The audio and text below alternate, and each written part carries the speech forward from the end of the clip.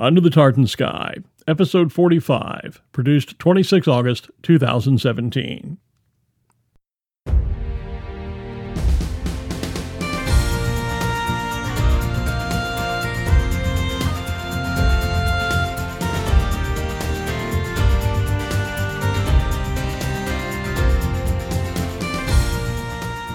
Imagine your most crippling fear of everyday life. Perhaps it's riding a bike, maybe driving a car, or even public speaking. Now imagine that to overcome this fear, you challenge yourself, dramatically, to ride in the Tour de France, to drive at the Indy 500, or to host the Academy Awards. And imagine that you plan to do this only months after first ever having learned to ride, drive, or deliver a speech. Paula Maguire is a 30-something resident of Glasgow, Scotland, with a fear of water and a dramatic plan to overcome it. I'm Glenn Moyer, and with respect and apologies to Rod Serling, in a moment, you'll meet Paula Maguire and learn her amazing story here, Under the Tartan Sky.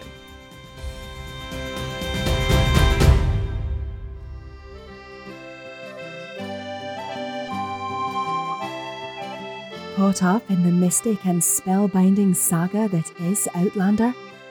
Wishing you could be swept away over the sea to sky? Why not come and visit Claire and Jamie's world? It's a land of standing stones, shimmering lochs, and great glens that stretch to the horizon and beyond. Outlander, whether in books or on TV, is Scotland. Come and visit the breathtaking landscapes, walk the historic castle grounds, listen for the skirl of the pipes through the thickening mists. You can travel through time when you visit and experience Scotland.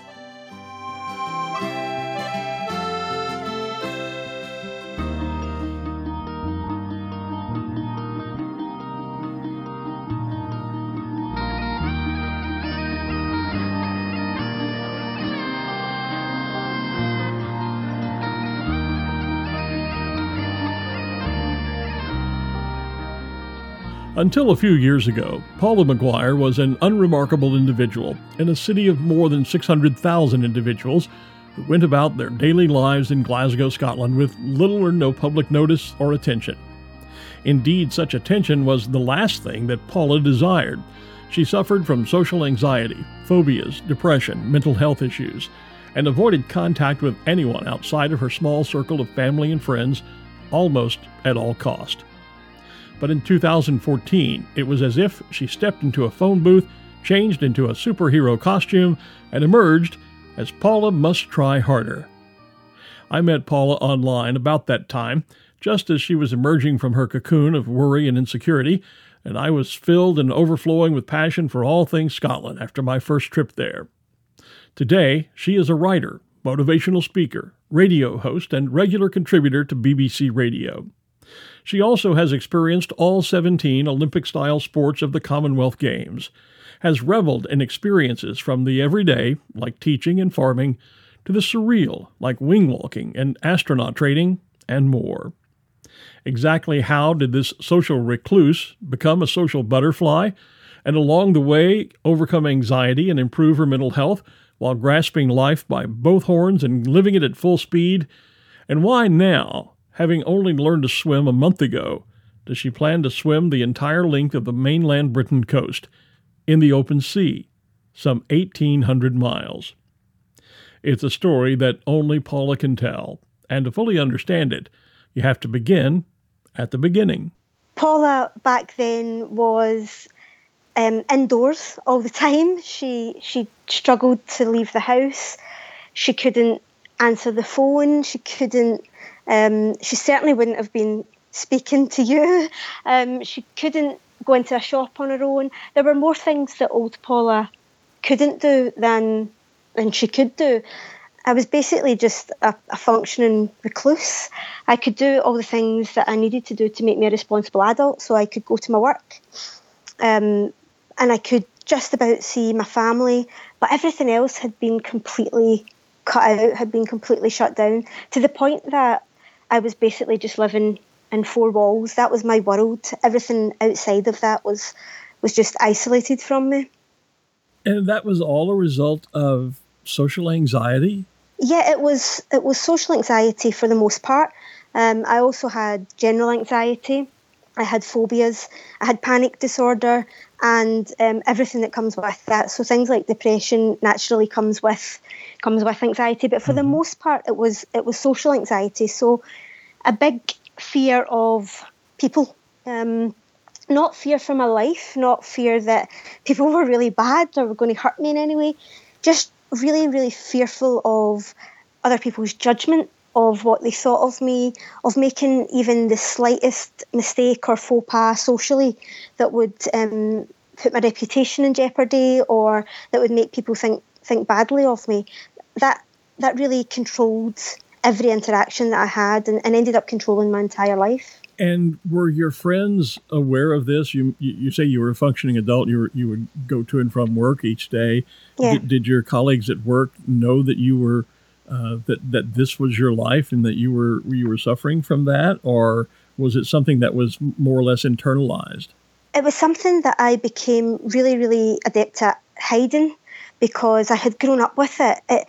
To me, it was just such a big part of me. It was everything. It was my entire personality was anxiety and nerves because I'd had it for such a long time.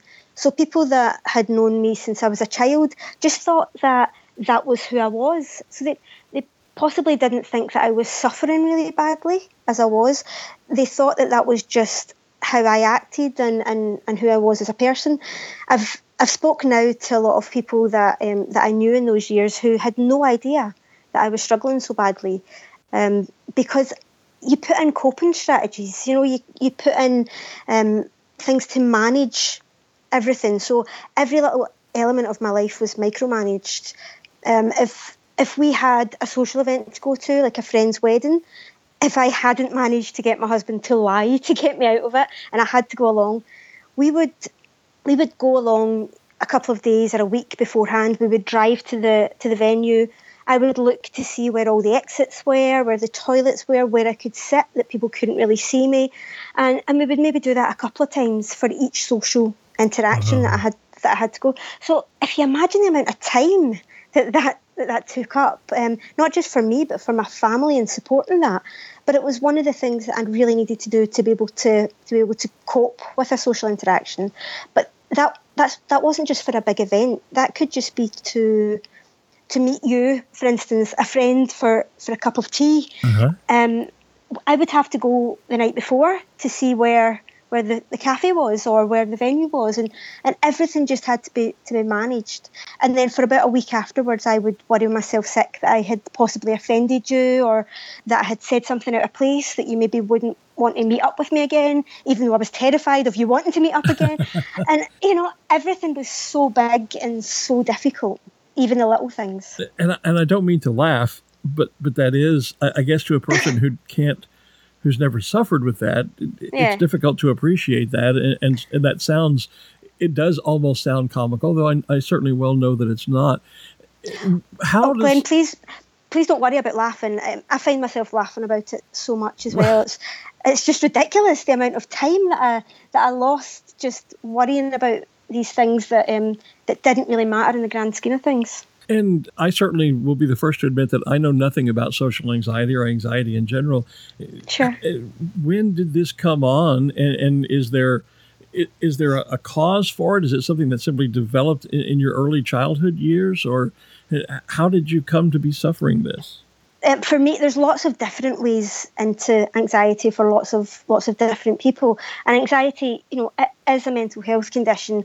People think that just being worried is anxiety, and it's not. Anxiety is so much bigger and so much more than that. It's a condition that I was dealing with. But as I said, for a long time, I thought that it was just part of my personality, because I had anxiety since I was 4 or 5 for as long as I can remember. And there was nothing really brought it on for me. I'm really blessed with having a lovely family and people who care about me, and I was really nurtured as a kid and really lucky for that. But I was a really shy kid, and I was really timid, and I didn't like to speak to people, and that's really cute when you're small and you're blonde and you're 4 years old and you hide behind your big sister and she speaks for you. That's adorable. So people would just go along with it. And my sister's really outgoing and gregarious, and she was quite happy to speak for me. So it kind of just got built on, because if I didn't want to go to a party for that everyone else was going to, my folks wouldn't make me go to it because they didn't want to cause me stress. So I wouldn't go. So I never ever challenged that fear, and I never really allowed myself to develop those social skills that I really should have had. And by the time that I was in my teen years, I had developed lots of twitches and I had all this nervous energy, and I just got bullied really, really badly all through high school for it.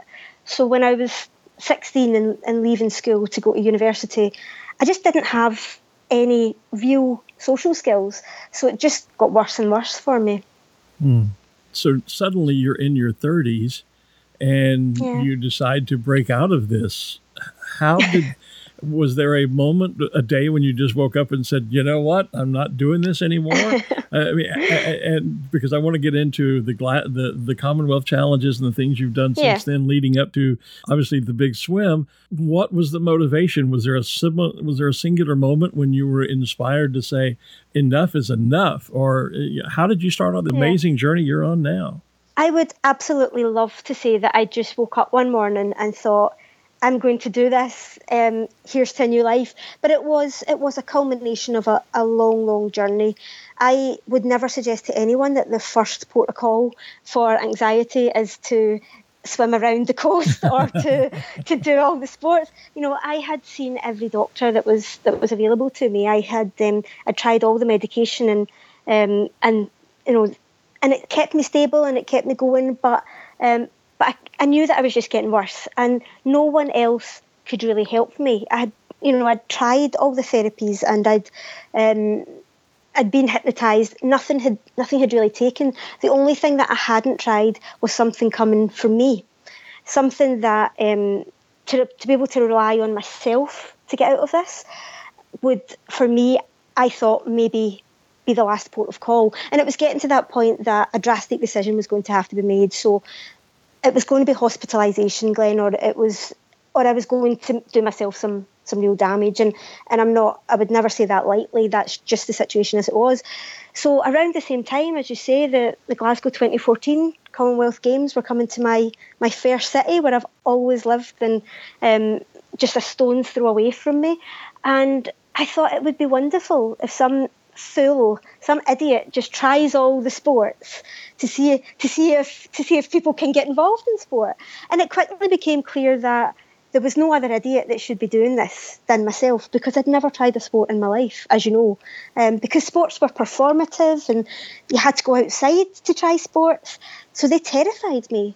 So it just seemed like this would be a great way of trying to reconnect with the world, of just trying to push myself out there, to challenge the fear, and to try and see if I could support myself through the anxiety.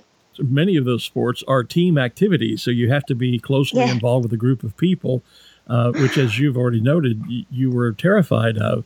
Yeah. How did you go about putting that plan into motion? That's when you and I first connected, was in 2014 on Twitter, because I started reading about this crazy woman named Paula Must Try Harder and doing all of these magnificent sports and hearing your radio interviews. And I thought it was brilliant. And I didn't know at the time the story about, obviously, your anxiety issues and how this was a part of a curative episode for you. So, I mean, okay, you have this idea, I'm going to go out and try all these sports, but, that's like saying, well, I'm going to go try all the Olympic sports. And do you just phone up the Olympic Committee or the Commonwealth Games Committee and say, hi, you don't know me from Adam, but I want to come out and play all these games?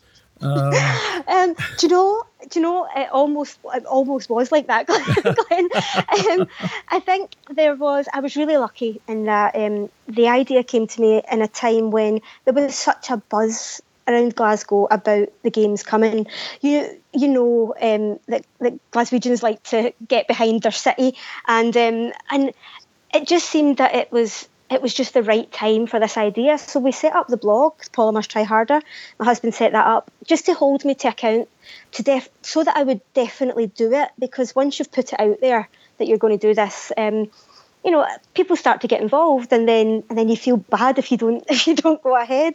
So I started off really, really slowly with cycling, because I thought that's such a solitary sport. All I have to do is get a bike and go out my back garden, and I'll be cycling in minutes.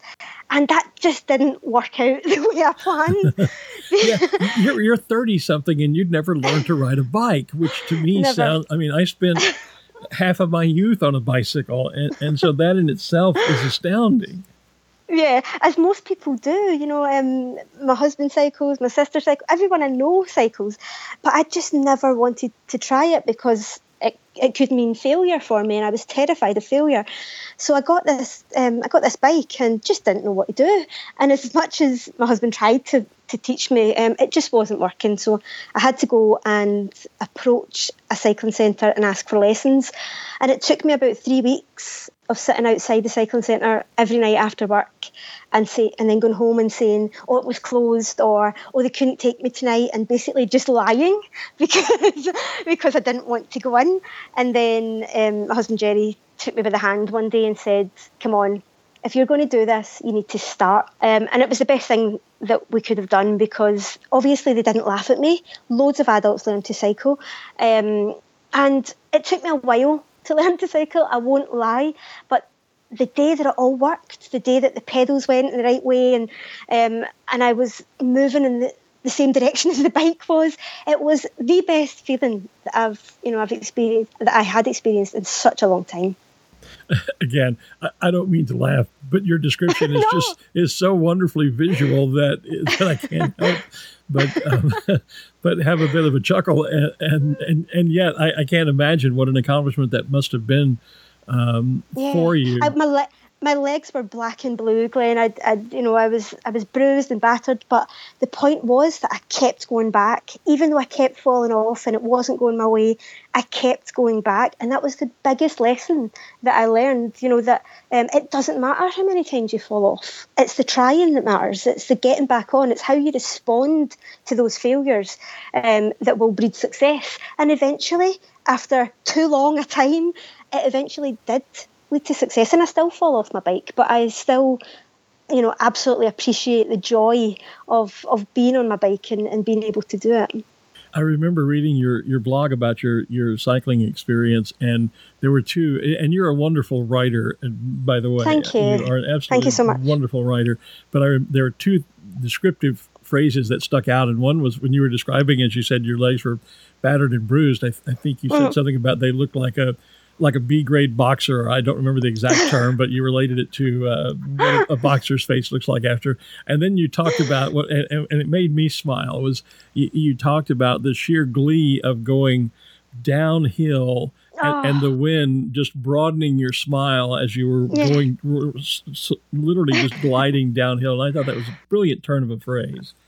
Thank you. It is utterly joyful being on a bicycle. And, the only regret I think is that I didn't do it younger. That I didn't have those experiences when I was young. But I'll be back out on my bike again tonight. I just utterly love it, and that going down a hill into the wind there's nothing quite like that. You did go on to not only learn to cycle, but you did go on to do your challenge of trying was it 17 sports? Do I remember 17. Correctly? Yeah, 17. What were some of the sports that you participated in? Can you give us an idea? Things like wrestling and boxing, judo, triathlon, which I thought was really sneaky because they snaked 3 sports into one in that one. Gymnastics, swimming, squash, netball, hockey, weightlifting. So loads of really different sports in there. Loads of really terrifying sports for me. Was there not a rugby or something involved? Rugby sevens, yes. Yeah. And I did that with the Scottish men's squad that were just about to go and take part in Glasgow 2014. They invited me along and taught me some rugby, which was a lovely day. I remember reading some of your reports about that, about being surrounded by all these big, hefty guys, and then you were out there trying to play rugby with the Scottish team. I thought that was brilliant. It was fantastic. It was great. It was a glorious sunny day in Stirling. They train in Stirling, just in the shadow of the Wallace Monument there. So it couldn't have been more Scottish had we tried. And at the end, that was my final sport. And at the end, they presented me with a Scotland rugby shirt with the 17 on the back of it. And I was utterly delighted. I don't know if I've ever been that proud. Wow. That sounds brilliant. When you started this whole program of going public with your suffering and with the sports challenge, the Commonwealth Games challenge, did people buy into it? Did they understand? Or did you get a lot of people going,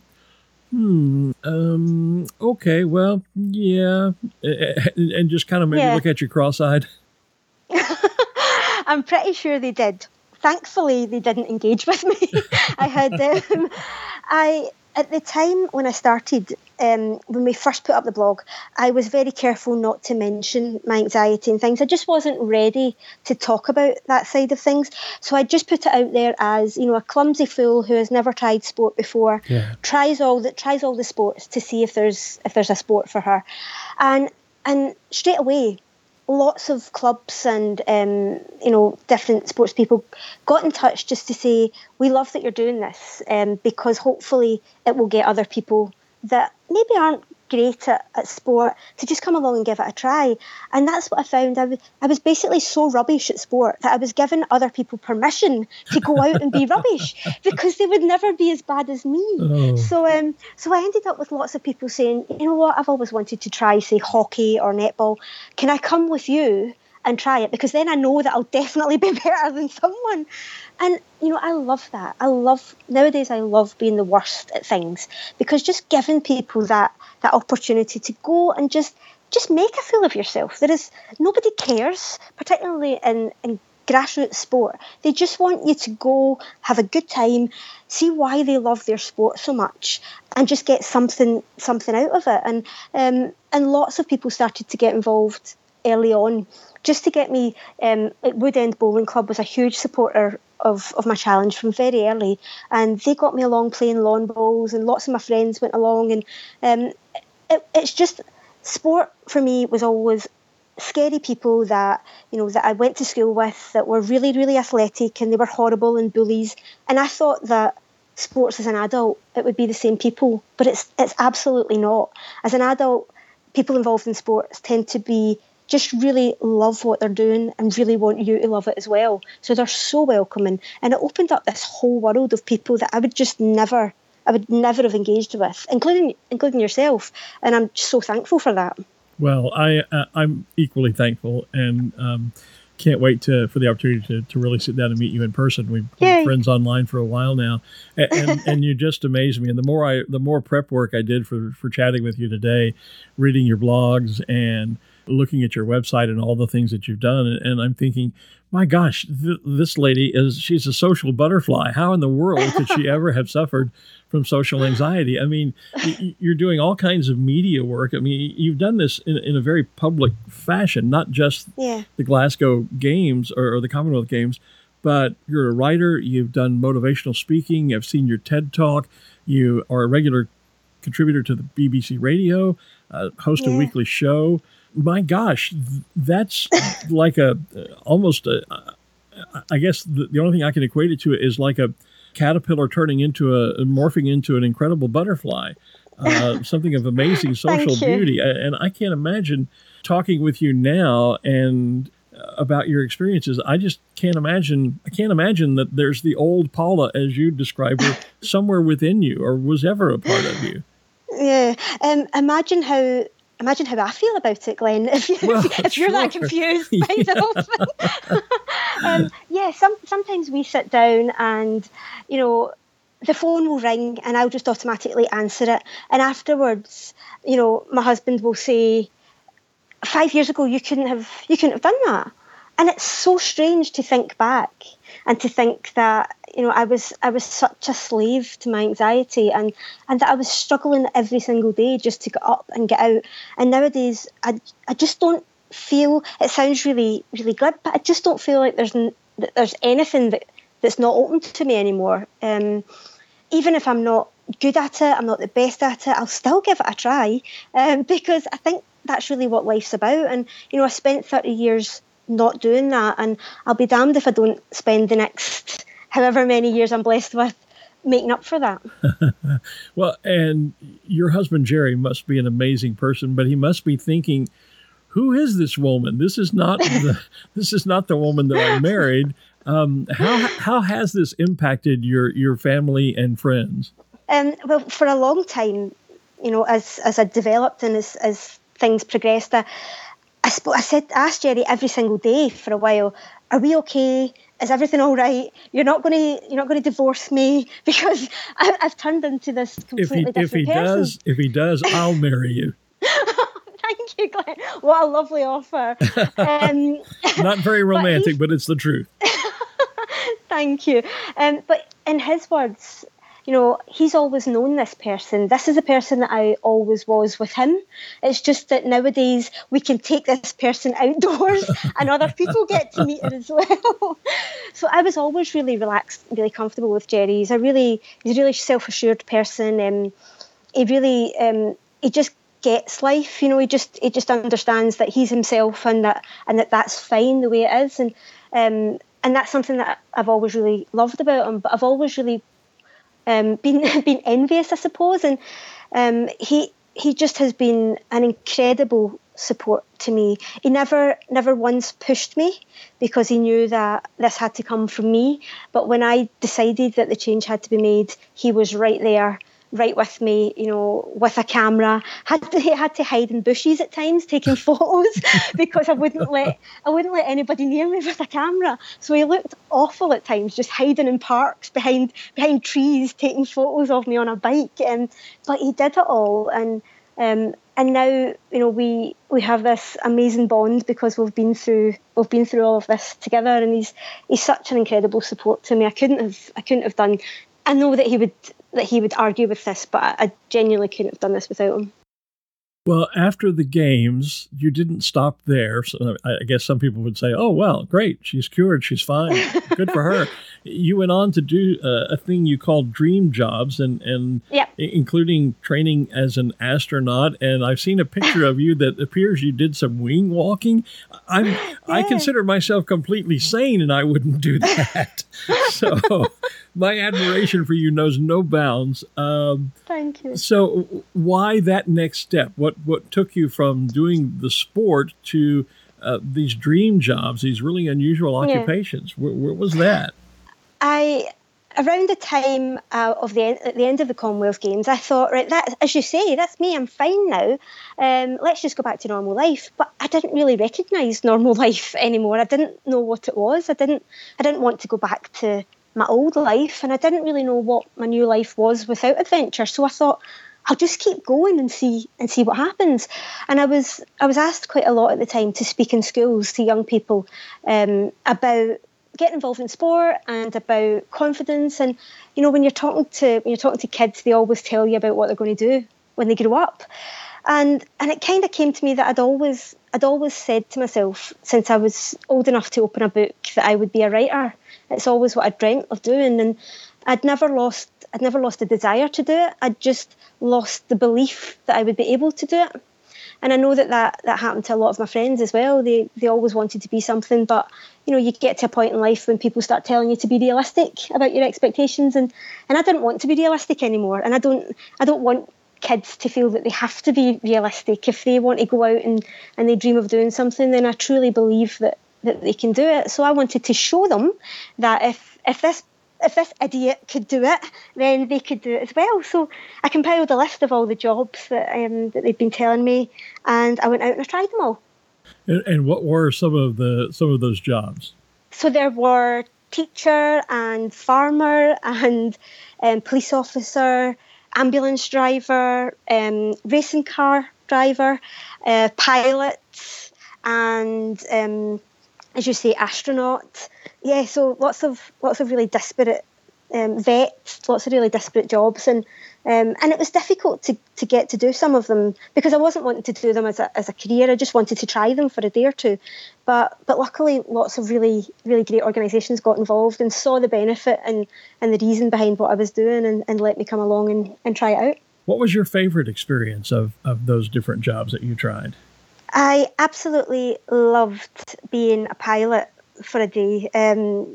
It was one of the most exhilarating things that I've ever experienced. There's a team, an aerobatics team called the Blades here, who do all the big air shows. They're all ex-Red Arrow, so all ex-Royal Air Force pilots.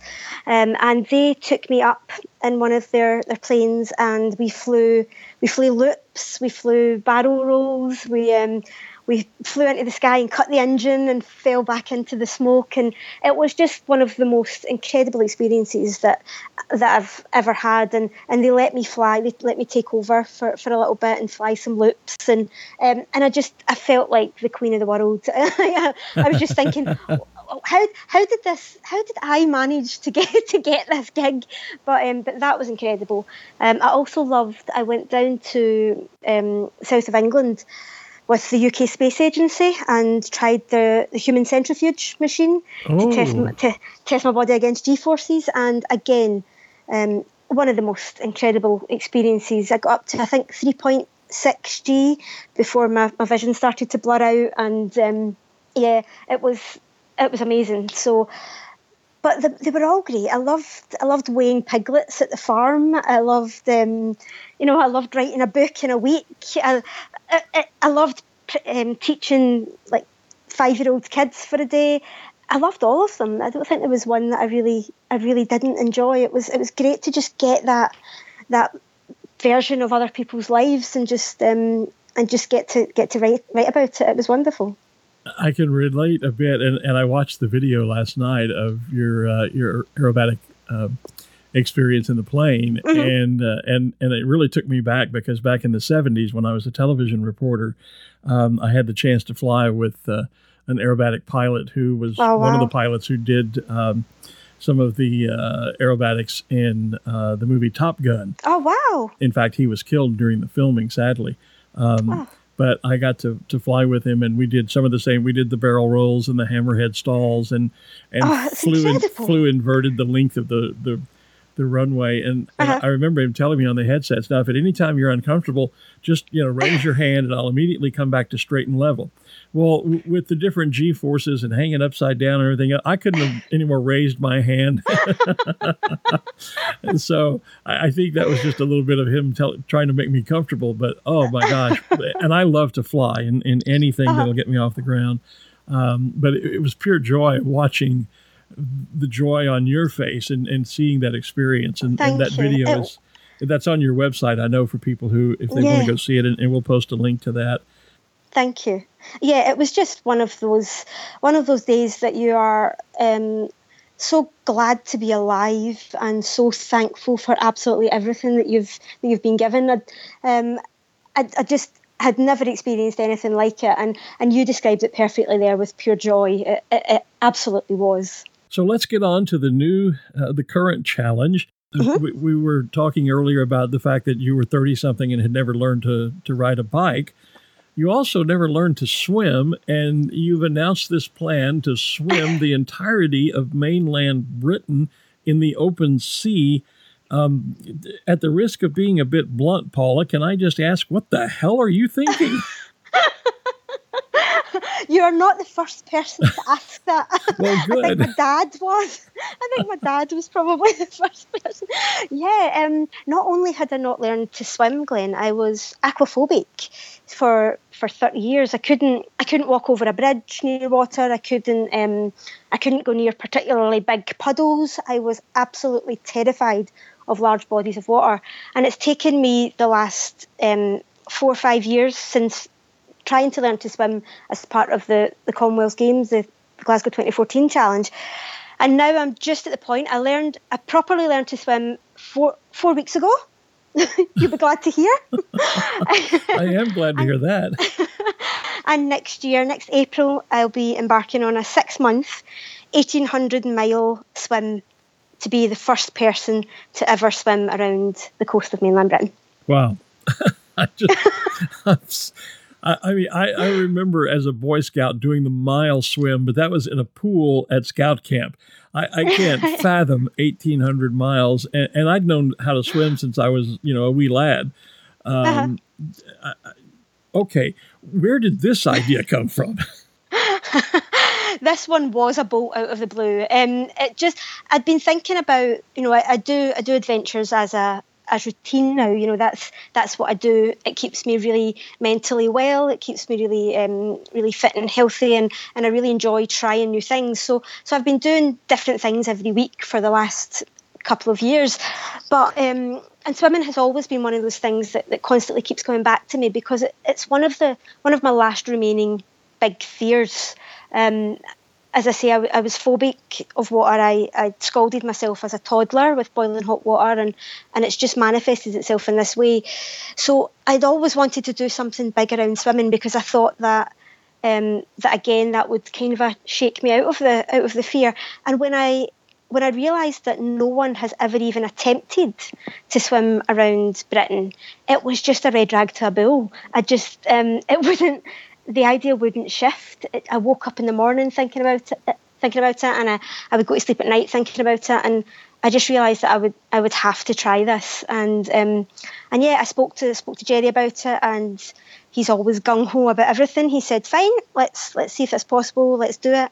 And yeah, it just sprouted from there, and now I've got loads of people getting involved and wanting to swim a mile with me and offering their support. And I think people really understand that.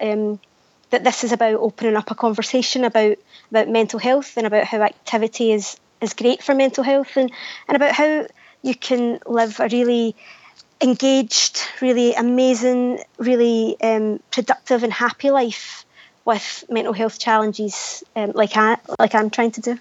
And we should mention that in your previous challenges, and certainly in this one, not only are you doing this to benefit yourself and your own mental health, but you're also fundraising, and have done this in the past to help others. I know in this particular case, you're raising money for mental health through a Just Giving campaign. And again, we'll post links to all of that on the podcast show notes.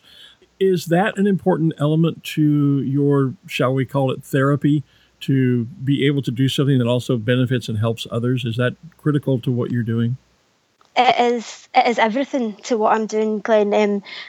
I'm always really honest and say that when I started these challenges, when I became Paula Must Try Harder, it was a really selfish campaign. It was a project to try to help my own anxiety and to get myself reconnected with the world again. But the only way that I can think of those 30 years of suffering, of crying and panic in any way positively, is that it has given me a platform to help other people. If I hadn't lived those 30 years, those really difficult 30 years, if I hadn't survived those, then I wouldn't be in a position to empathise with people who are going through the same thing now. And I wouldn't be in a position to tell them that you can get through this, that there is another way, and that I will help you in any way I possibly can. And for me, that is the best thing about where I've got to. It's the only thing some days that keeps me getting up and getting out and doing this stuff, is that maybe one person won't get to 30 and be locked in their house because they've seen that it's possible not to get to that point. Well, I think it's safe to say you've probably helped far more than just one person already, and no doubt will continue to do so. Thank you. Why? But why Britain? I mean, the entirety of Britain. Couldn't you just go swim Loch Ness? I mean, wouldn't that be enough? Yeah. I'm sure it would be enough, Glenn. But enough isn't good enough anymore. I like to do things now that I shouldn't be able to do. I like to prove to myself, to everyone, that there is no stopping us as a species. I truly believe in the strength of people. I truly believe that we all have it in us to do incredible things. And I know that there's nothing special about me, Glenn. Absolutely nothing. I'm a completely average, ordinary person. it just so happens that the things that I do are a little bit extraordinary, and I think that's open to everyone. You know, that little bit extra to make it extraordinary is open to everyone in life, and I just want to show that that's the case for all of us, even someone as nobody as me. Well, again, I would disagree that you're not just nobody anymore. You're Paula Must Try Harder, and I know you're quite an inspiration. That certainly I was drawn to your story because I believe it's quite inspiring, and even more so now that through the course of this little chat, I've gotten to know you a little better, and you're just an amazing individual, whether you believe that yourself or not. And I hope that you come to believe that at some point. That's so kind, Glenn. Thank you. My pleasure. This has a lot to do with your mental health, this entire process, not just the swim, but everything that you've done to date. Certainly the swim is going to be physically demanding. There's no doubt of that. Yeah. In fact, you and I had a lovely interchange with someone on Twitter not long ago saying, you know, she's going to do this in a bikini because of one of the press photos. You know. No. and we were happily able to report that, no, you will be properly attired in a wetsuit, etc. I will be. And I know you'll have support, but But back to the mental health issue. Those hours in the water are going to have to be quite mentally challenging, I would think. Mm-hmm. What is your preparation in that regard? There's certainly the physical workout to get physically able to do this, but mentally, how are you planning to cope with the strain, the stress, to some extent, the isolation of it all? That has to be a major concern, I would think. Yeah, and I'm really, really glad that you recognise that. I think a lot of people think that these big endurance events, that some incredible adventurers have done wonderful things, and people do tend to focus on the physical aspects of it. But for a lot of people, for a lot of these things, it is the mental aspects of it that will sink or swim you, if you like. Maybe shouldn't use that analogy. But yeah, it's just don't get sponsored by anybody called Titanic, okay? Thanks for the tip. It's those hours of being in my own head. It's the 5 hours of being in my own thoughts that I need to really prepare for. But I feel at this point that I'm in a really strong position, because a lot of people do focus on the physical aspects and they forget to train their minds. I've been on a 5-6 year mental training program, if you like, of overcoming barrier after barrier, of dealing with failure, of dealing with rejection, and of getting back up and getting back on with it.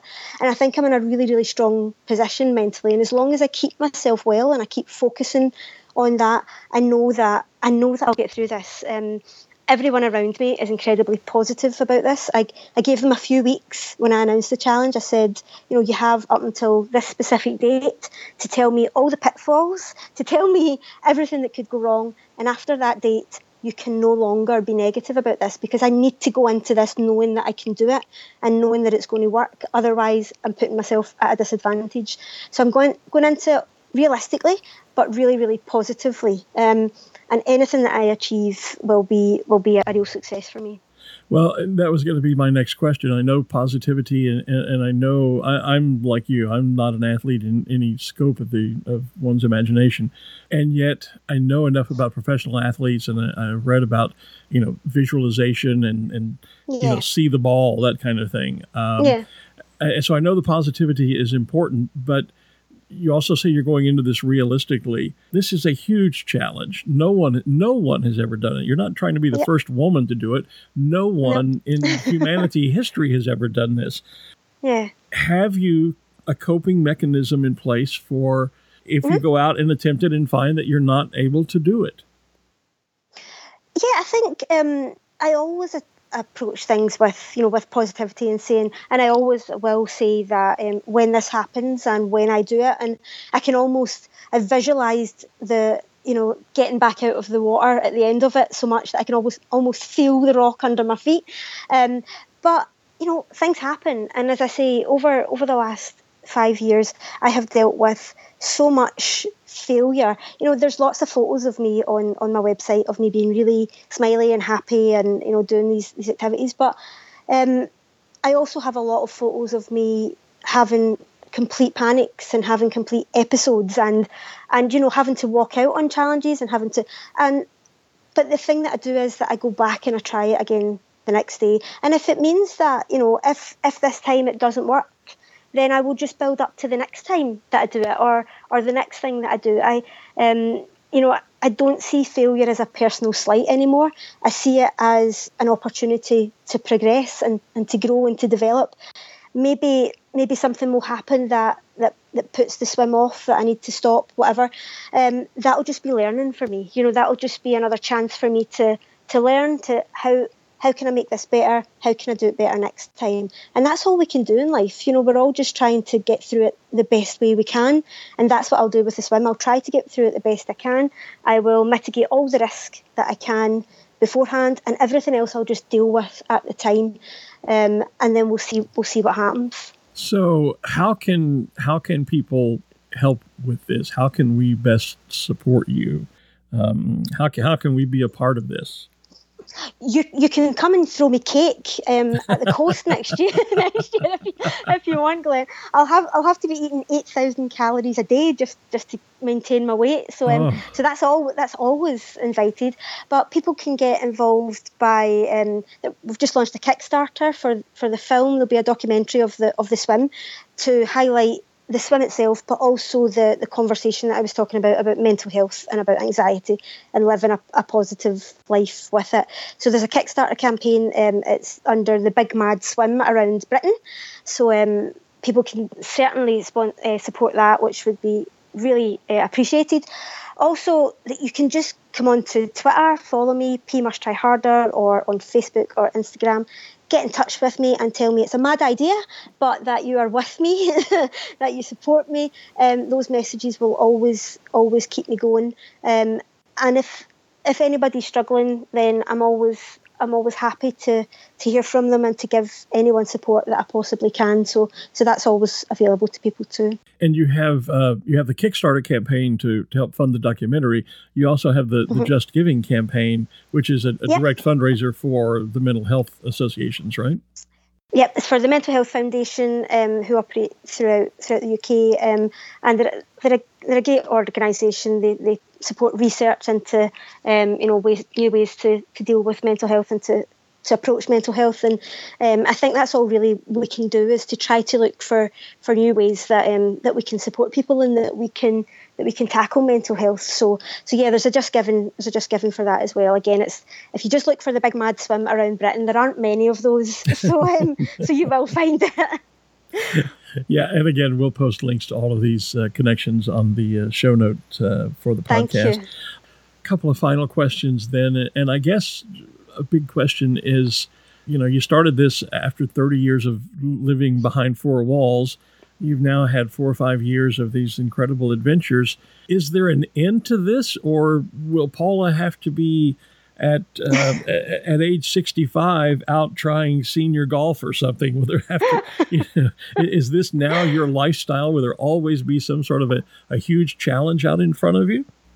I think so. And if it takes for me to, as you say, be at 65 still out wing walking and fire performing, then for me to stay healthy, for me to stay well, and for me to keep other people feeling that they can be well as well, then I'm good with that. I'm happy to keep going and keep trying these things if it has the positive effects that it has been. If there's a time when I have to stop, then we'll see. But for the time being, I intend to just keep on going. Well, I can't wait to see what adventure lies ahead of you. Not only the swim, but what comes up after that. I guess to wrap things up then, Paula, I'm wondering if Paula Must Try Harder could have a conversation with old Paula, as you've described her. What would you say? I would tell her that it's not her, that she's not anxiety, that she is not fear, that she is not nerves, that she is Paula, and that she is bigger than all of these things. These things are part of her. They will always be part of her, but they are not her. That she has so much to give, that she has so much to offer, and that once she starts realising that, you know, anxiety has to put up with her rather than the other way about, then things will start turning around. And it's the same advice that I would give to everyone. Just talk about anxiety. Be as open as you can be about it, because it is not your fault. It is nothing that you should be ashamed of. And that, you know, we can't cure many illnesses in the world by talking about them, but we can make a huge dent in anxiety by talking about it, and we just don't. So we really need to start. My thanks to my dear friend Paula McGuire for sharing her very personal and inspirational story. For more information, including how you can help and support her, see the links in our show notes at www.underthetartansky.scot, and follow her on Twitter at @PMustTryHarder. Paula and I tried to meet up on my second trip to Scotland in 2015, but were unable to do so. I leave for my third visit in just a few days, and I look forward to finally meeting Paula and her husband Jerry while there. And while I'm away on holiday, this podcast will be on holiday too. To be fair, I'll be working on some days, gathering new interviews of life under the tartan sky to share here in the coming weeks. So please bear with me. I hope to have a new episode up on my return in about a month. During this break, there are more than 40 archived episodes on the website and iTunes on everything from bagpipes to whiskey. So why not catch up on any that you might have missed?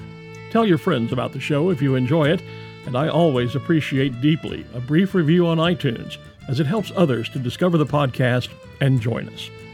Until next time, I'm Glenn Moyer. Tapalev, agus alapa kubra. Under the Tartan Sky is a production of Glenn L. Moyer Creative Communications. For show notes and more information on this and all Under the Tartan Sky episodes, please visit our website at www.underthetartansky.scot.